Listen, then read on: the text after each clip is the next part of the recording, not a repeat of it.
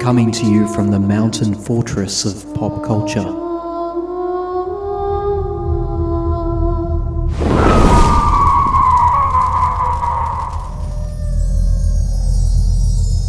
You're listening to Time to Talk. Sushi roll. So, welcome to the fortress, Simon and Keaton. How are you both? Doing well. Yeah, thanks. Awesome. Simon and Keaton, can you see baby Igor sitting over there on his perch watching us, our baby dragon? I'm not sure. You know why you're confused, Keaton? Because Yes. it's not Igor after all, it's Julie Andrews. Oh my goodness. Oh, God, sorry, Julie. That's so rude of me. It's the severe shoulder pads. It gets me every time. Oh, Gets me yes. every time. We're here to discuss the soundtrack to The Sound of Music, which is one of the world's highest selling albums of all time. Mhm. Possibly because they just never stop reissuing the bloody thing. You can hear this soundtrack in English, you can hear it in German, Italian, Spanish, and French. Damn it, there's no Mongolian version. This is outrageous. It was released in 1965, and in the United States, it remained in the top 10 for 109 weeks. I'm not very good at maths. Wow. Keaton, Simon, is that 2 years? I More think than 2 that's years? just over 2 years, yeah. Unbelievable. I wonder if there was an influx of new nun recruits that year. What do you reckon? It's quite possible. It's quite possible, absolutely. They made it look so fun, yeah. They did. They made it. Even I wanted to join. I wasn't around, but yeah.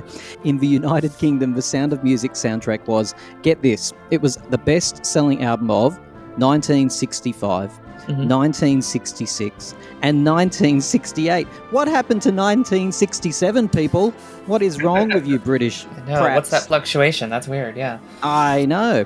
It was the second best-selling album of the 1960s in the UK. Do I have one of you want to guess what the biggest selling album of the 60s was in the UK? Sergeant Pepper? Well done, Simon. Sgt. Pepper. Yeah, the that makes Beatles. sense. Makes sense. Yes, the Sound of Music soundtrack. It's the only album I can name that has a yodeling track on it. Mhm. Unless you include some of Nicki Minaj's messy projects, which of course include Or yodel. the Gwen Stefani album where she sampled that song. Oh, she sampled it, did she? Yeah. I On love Wet all the Rat. references to the Sound of Music because we've got Kylie. She opened the Fever tour with that. She obviously was in Moulin Rouge as well. Yeah. We had Ariana Grande doing that brilliant, is it called Seven Rings, I think? Yeah, Seven Um, Rings, yeah. Love that. So anyway, look, I'm going to be quiet now. Keaton, you're a musical fiend. I can only assume you love this soundtrack. Oh yeah, I mean, I'm sure everyone can agree, but like we all like grew up with this film. We have watched it ever since we were kids, or like when it came out. It really is just one of the most like enduring classics of all time. I think it's such an amazing film. I'm gonna try not to like just spiel the whole time and like gab about it, but like I have so No, much feel to say free. about this film and the soundtrack. You just spiel away. It's absolutely fine. I've already declared I'm out of my comfort zone with this one. I don't know much. Look, it's quite a strange thing with the Sound of Music soundtrack. I feel like I don't know much because usually when I'm talking about an album, I'll know when it was released, who wrote it, who produced it. This one, though, I know the music probably every bit as well as any other album I care to mention, mainly because it's been in the house since I was born. Absolutely, And yeah. every year they played it on TV. Thank God for streaming and the internet when I didn't have to rely on free-to-air TV anymore, so I can actually make a choice. Yeah. Simon? Didn't really like it for a long time, and then revisited it as an adult, and sort of looked back on it and was like, actually, this is a lot more interesting than I gave it credit for at the time. Because I think all the like Nazi stuff kind of washed over me. Yeah. As a kid. So yeah, I mean, it's Rodgers and Hammerstein are probably like my least favorite musical theatre artists in existence anyway. So that doesn't really help. Yeah, I mean, well, Roger and Hammerstein basically shaped the face of musical theater as it is and as it was. I'm They aware created of that. the form. I don't like them. One more time? Say that one more time? I said I'm aware of that. I just don't like them. Yeah. I think they're absolutely brilliant. I think Richard Rodgers has his own specific style of writing. You absolutely know, like, it's his sort of melodic way of writing things, and Hammerstein's lyrics are just brilliant. And I think this score is one of the best showcases of their writing together, personally.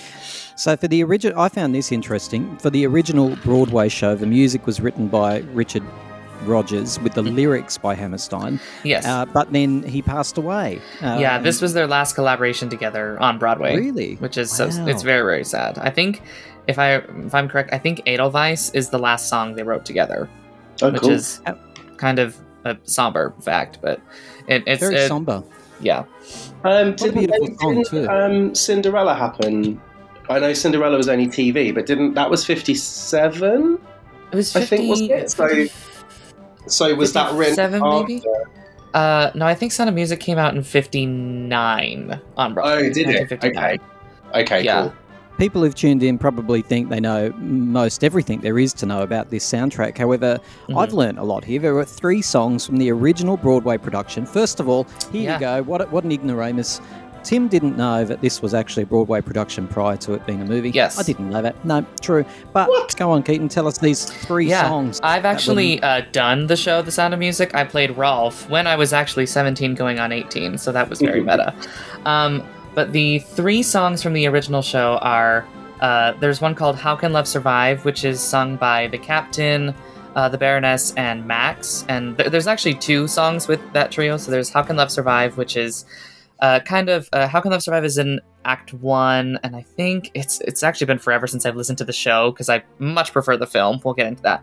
But How Can Love Survive, I think, is kind of another rhetorical kind of Roger Hammerstein. You know, like, people will say we're in love, just that rhetorical reiterating the idea thing of, we're so different, how can we make our love happen? And then No Way to Stop It is in Act 2, and that is a very kind of, I want to say, like, antithetical, if that's a word. Like, they're talking about their it's still with the Captain, the Baroness, and Max, and they're talking about, like, the rise of the Nazi regime, and Max and the Baroness are kind of just, like, resigned into it. It's like, oh, well, it's gonna happen, and there's no way to stop it, so we might as well just go on with our lives. And the Captain says, that's no. rather depressing. It sounds like COVID. It could have been. Yeah, exactly. COVID. Seriously, but.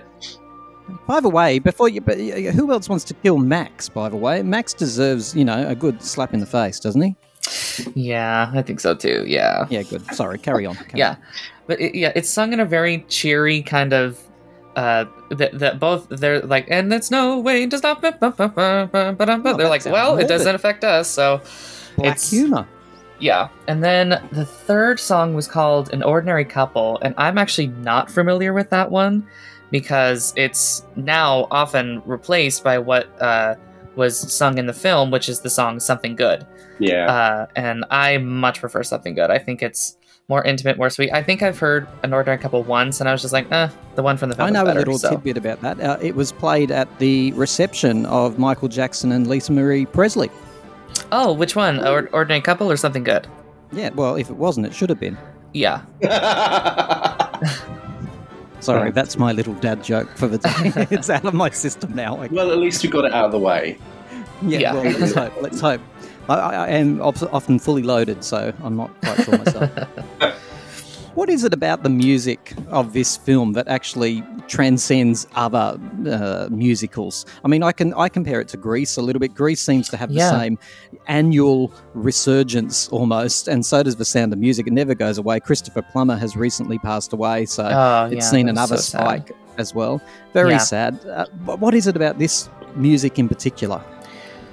Well, I think relating it to Grease, again, not that Grease is terribly family friendly, but the fact that The Sound of Music has so many songs with children and everything, and that the themes are pretty catchy and accessible, I think that has made it accessible for all ages, that anyone can enjoy it. Like, actually, going back to what Simon said, as a kid, I always loved Oh, a Dear. I love those songs and would kind of just like, skip over the Nazi stuff and the romance and everything. But now, growing up, I'm really invested in the romance between the Baroness and the Captain, and then the Captain and Maria and everything, and all the political themes. So I think it's a film for everyone to enjoy. So that's the film, but the music, for example, in Australia, we have bikie gangs here in Australia, and I can assure you that if I walked up to the most intimidating-looking bikie with a big black helmet and dark glasses and the big ZZ Top beard, and I said, you are 16 going on, and then put the microphone in his face, he'd go, 17. They'd know. Everyone knows Yeah. the music. That's amazing. Yeah, I think, like I said, I think it's just the tunes are very easy to remember, and they're well constructed too, and the lyrics, I think it's just really accessible is the word I keep going back to, the score. Simon, you're suspiciously quiet. Are you reciting the lyrics to Do Re Mi in your head? No. I agree. I think that for me, it's probably why I don't love it as much as everybody else does. I think it's very well written. And I suppose it was kind of, it wasn't a pop musical in style, but I suppose it has that kind of pop vibe to it in the sense that it's very catchy. The songs that are famous are very catchy. I have similar issues with it to my issues with Grease anyway. I think that has a lot to do with just the overhype of the films of both of them. Sure. But I know all the words to all the songs. I've seen it a million times. I think that's why it's endured as long as it has, really, as well as the fact that it's quite catchily written and stuff, is because it was so family friendly, because it was one of the biggest films at the time. It won 5 Oscars. Yes. And it didn't. I hate to say this, but it didn't have the ethnic minority slant that a lot of the other musicals did at the time that were huge, like West Side Story and things like that. So I think it had such a broad appeal. TV channels wouldn't have been scared of showing it once it became once TV became a thing. Cinemas would have screened it because it didn't necessarily, although it had Nazis in it, weirdly, it didn't have it wasn't like, it's a very, very wholesome, and I think it would have been viewed at the time, it would have been viewed as a much more wholesome experience for the whole family than stuff like West Side Story, which I think is probably better written as a show. Yes, I agree.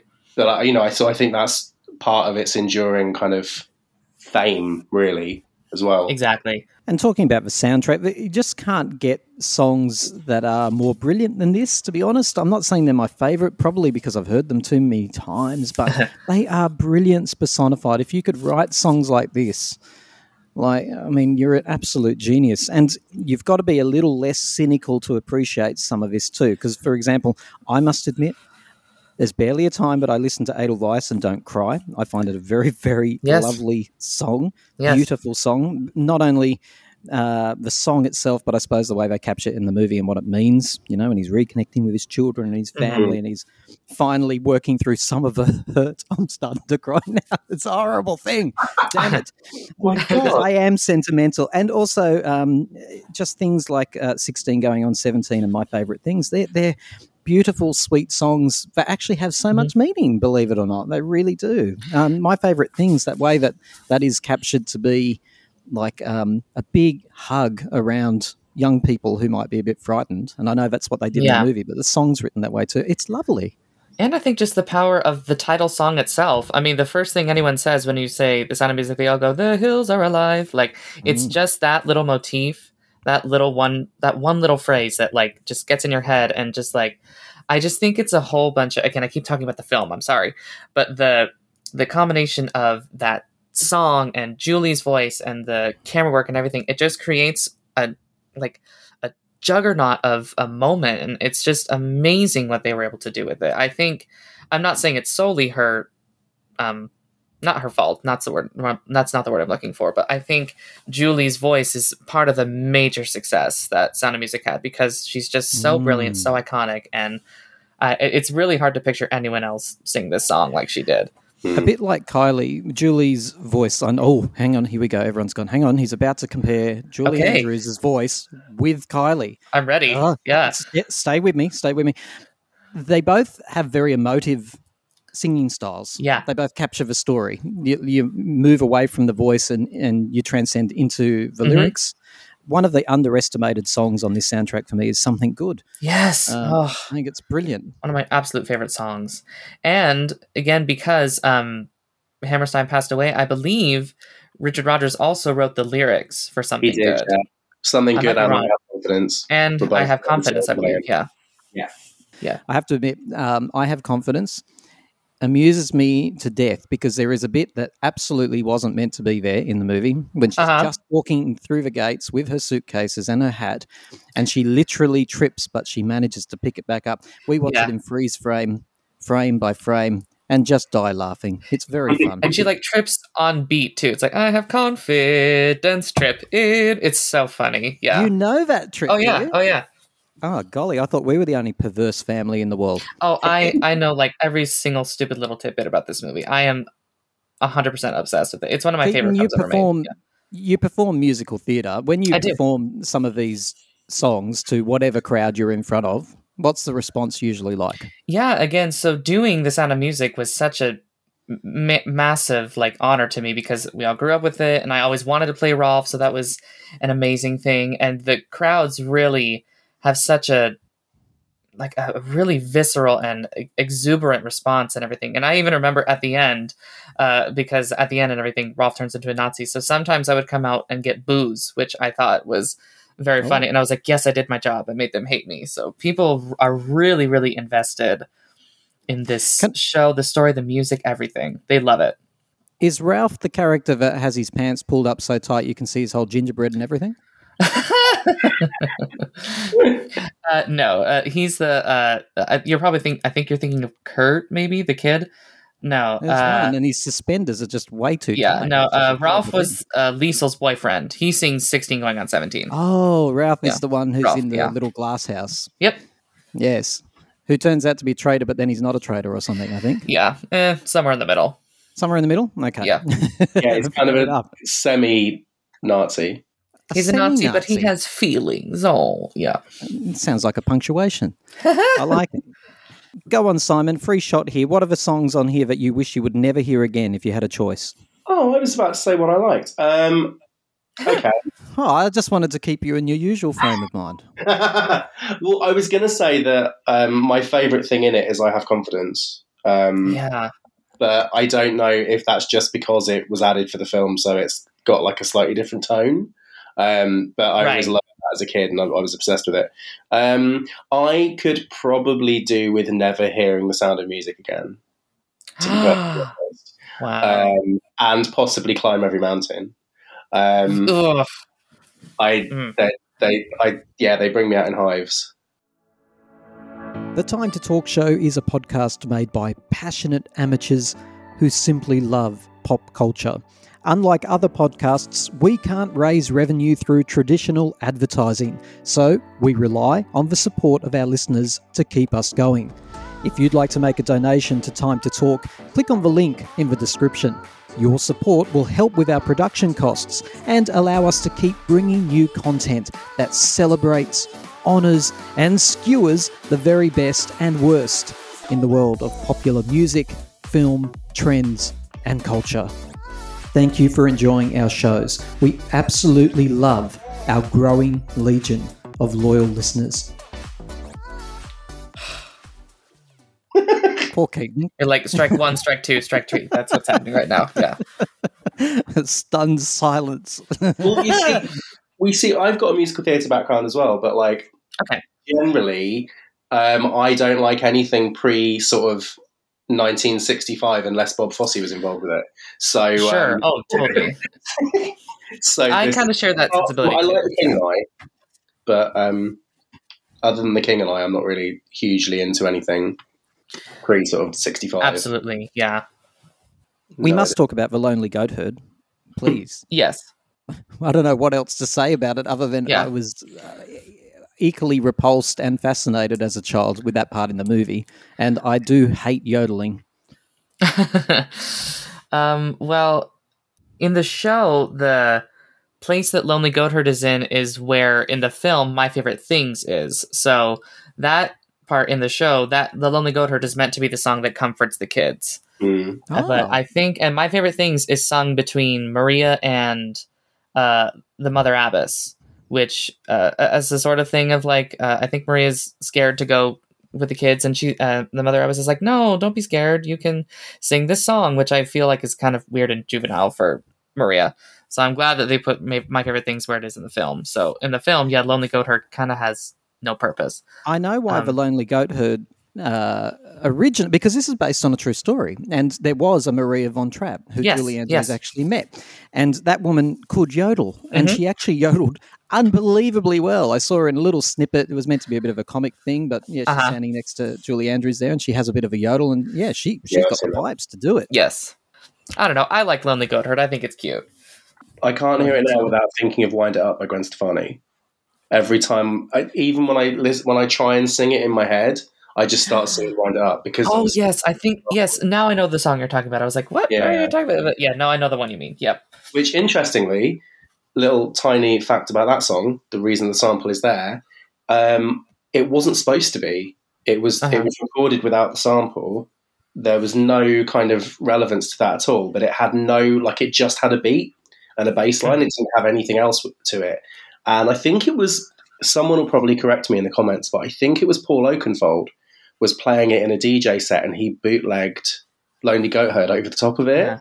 And Gwen Stefani heard about it and was like, that's amazing. And then they changed the song. I'm going to go and look that up after this. I've got to say, I've got two musical theatre personalities on the line. Can either one of you yodel? No. I don't know. I can try. Go, Keaton. Go on. Well, like not like true like Maria von Trapp yodel, but maybe No, I'll do just the like one the from song yodel. Yeah. yeah. High on a hill was a lonely goatherd, lay yodelay yodelay hee hoo, like that. I don't know. Wow, that's awesome. Well done. Lay yodelay yodeloo. Beautiful. He can do it, Simon. He can do it. He can. Well done. Well done. I have confidence in my yodeling. Yes. No. Good. Do, re, mi. 7 sounds, and that's it. And I just think that it's brilliant in its simplicity, if that makes sense. Where in the movie does a young person get a kick up the bum? Well, so long, farewell. Now, this is a really simple composition. It's, those higher registers and all of that sort of stuff. I think there's only really one main part of the song, like one chorus. This is a great song. I like it. It's good. You would have had to... Oh, no, you weren't, Ralph. I keep thinking you were one of the children when you were in this. No, my brother actually played Kurt, the one who sings the I leave, and he's the one who sings that high note, which was very funny. And oh, that's right. One of the boys. Yeah. I dread to think what they did to him behind the scenes to get him to reach that note. Shocking thing. I hope it's got to be the one with the tight pants, actually, doesn't yes, it? yes, for sure. Him. Aha. It all comes together finally, Simon. I get it now. Makes sense. And Keaton, before we have to talk about Maria as well. Yes. I don't know why I just have a soft spot for that song. I think it's really cute, really catchy. I love the brilliant lyricism of Hammerstein. I think really shows in that song with the of liberty gibbet will of the it's just really clever lyricism and everything. And fun fact, in the film, the absolute legend Marnie Nixon, who is famous for ghost voicing many iconic roles in films. She dubbed Natalie Wood in West Side Story, Audrey Hepburn and My Fair Lady, and Deborah Kerr in The King and I. She actually has like a role, and like you can see her face in this movie. She plays, I think, Sister Sophia, I think is her name in the film. So it's like finally she gets her due and she's on screen. So that's a funny little tidbit. Simon, how do you catch a moonbeam in your hand? I don't know. I've always wondered It's that. frustrating. Yeah, the world may never know.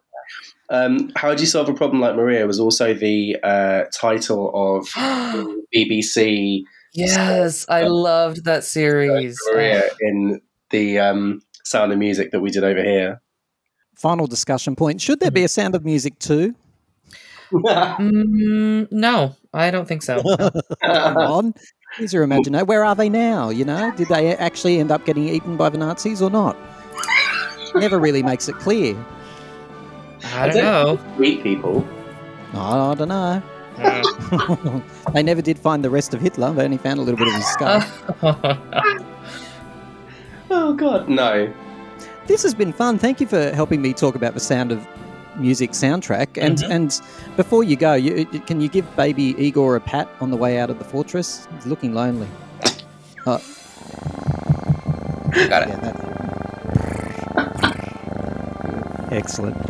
See you, Keaton. See you, Simon. Thank you so much. Bye-bye.